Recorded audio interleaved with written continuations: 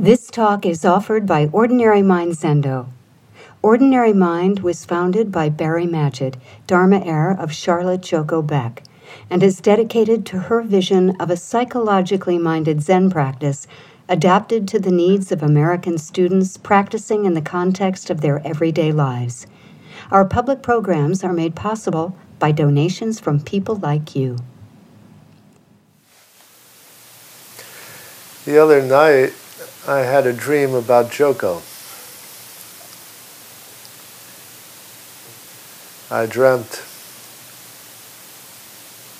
I was back seeing her in Sesshin in San Diego. And she looked the way she looked 20-some years ago. Although I was there the way I am now, my age, and as a teacher, visiting teacher. And it must have been the end of a sitting or a sesshin because we were having some kind of closing ceremony or question and answer.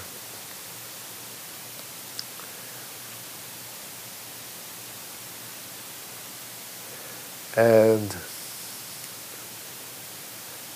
it's curious, the question I answered, I was aware in the dream of trying to ask it in a way that was going to be so very circumspect and diplomatic, because I knew she wasn't going to like this, but I was going to try to ask it, in a way, see if I could get it by her. And I said,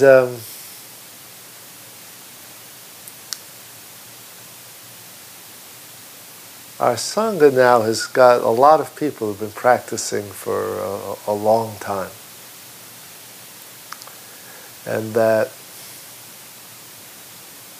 when people start out,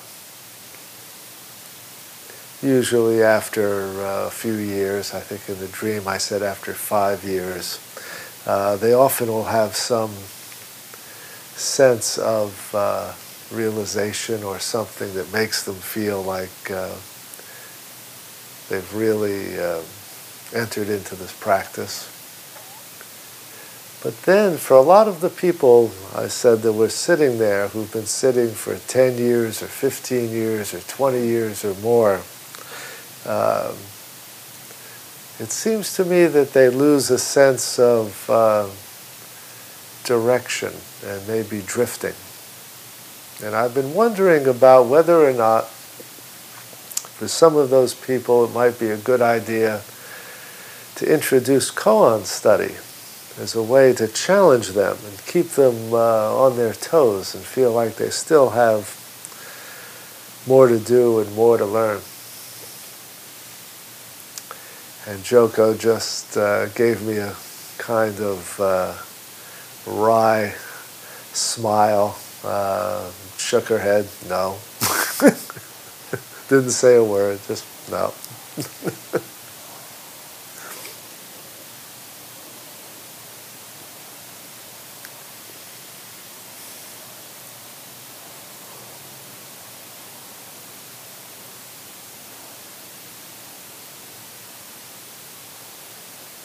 I should say there was something about the whole feeling of the dream that was quite pleasant. It was very nice to see her again, regardless.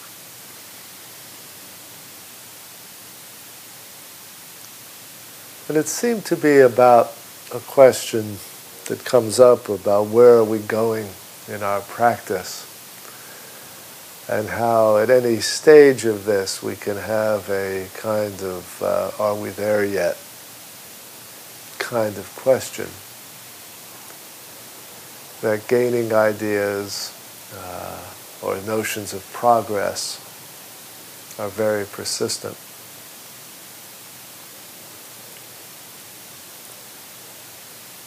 And that the challenge of practice is to find a way to keep it vital even when we no longer have any sense of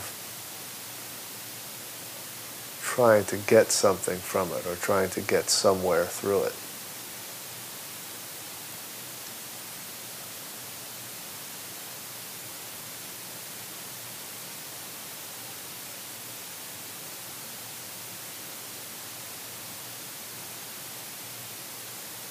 In a passage in Dogen that we were reading last week, he says that the true way ought to be easy, yet very few people seem to attain it.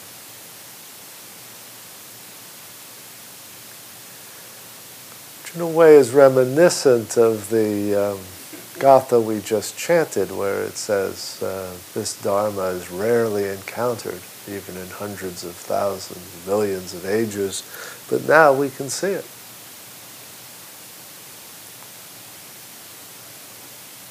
There's something that's immediate and easy about our practice, and something that is elusive and difficult.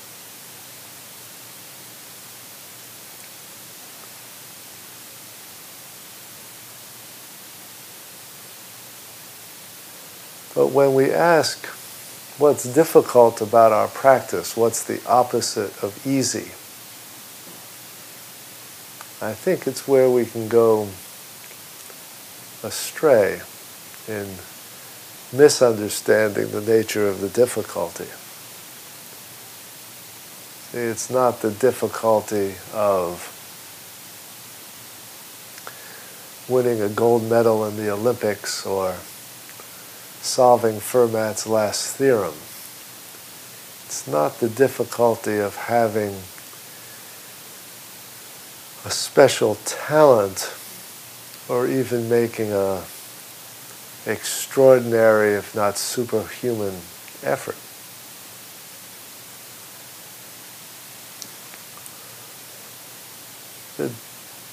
The difficulty is more a matter of unease, the opposite of easy as unease. And unease as a sense of disquiet or separation within ourselves or within our lives that we don't know how to bridge, that we don't know the source of, and we don't quite know what the solution is.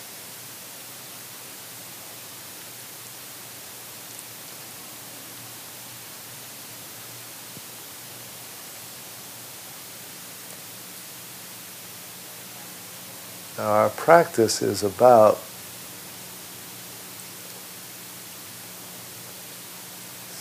experiencing practice itself as the solution to that separation, that unease. Dogen speaks of the identity of practice and realization in that way.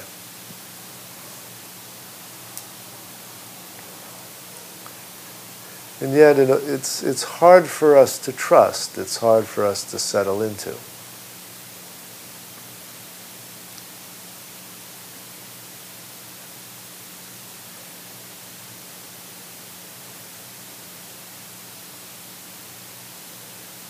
Our practice asks us to really engage, the question of, what if this really was it?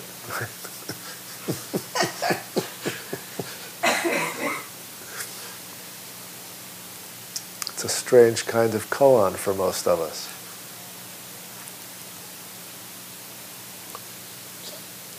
So you could say, practice is easy the way dying is easy. Everybody can do it. Right? Nobody's going to miss. But it means being willing to just have the experience just as it is.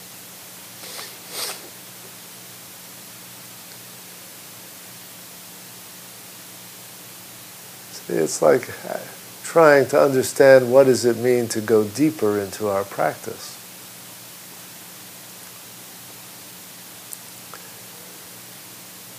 We can, for a long time, give a very self-centered answer to that question and think that it's about cultivating different states of consciousness. having a different kind of deep inner experience. And while that may be the byproduct of practice, that we will go through different kinds of consciousness as we sit, the deepening our practice in a way is not about inner experience at all. It's about the dropping off of that division between inner and outer, between cultivating my experience versus feeling a sense of interconnection, interdependence, and interresponsibility.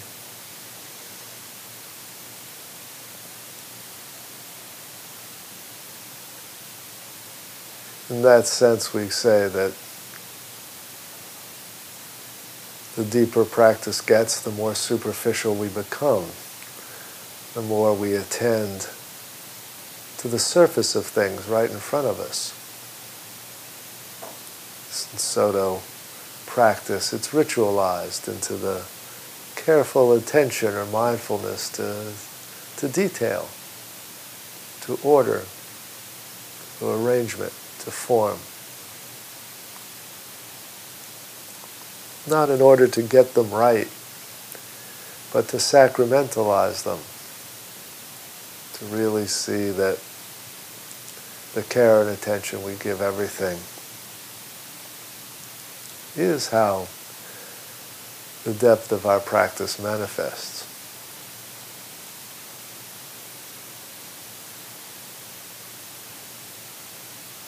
See, the other place where we struggle with the ease or unease of practice, particularly in lay practice, is how it fits into or with the rest of our life.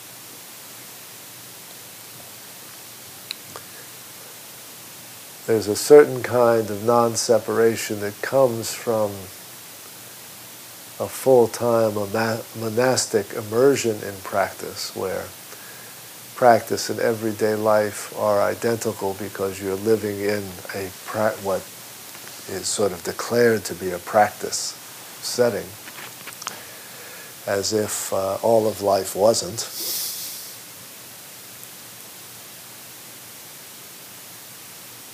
But for lay practice, we can fall into a sense of separation or dichotomy between the time in the zendo and the time out of the zendo, and feel that there's a kind of tug of war there. How much time should I devote to sitting? How often should I come to the zendo? How much of my life is given over to practice? This practice in competition with the rest of my life in terms of time and effort, money.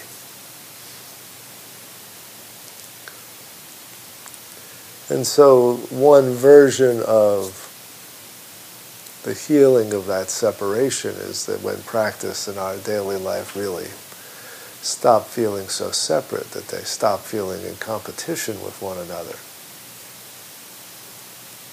That's really, I think, the task of deepening that goes with many, many years of sitting. That we find a level which seems perfectly natural to us. And there is no particular content to that level. It's not quantitative. There's no way it should look. It just means that we're comfortable with however practice manifests in our life, whether it manifests as coming to the zendo, picking up a stray piece of trash in the park, or just treating our family with a little more attention and kindness.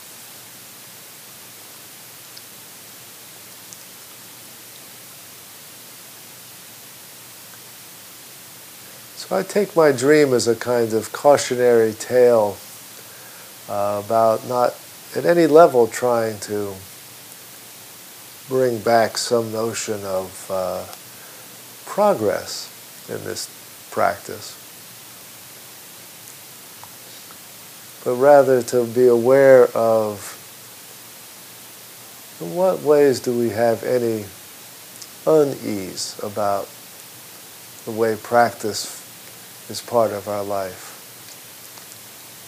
And what would it mean to really make our practice, as Dogen says, easy?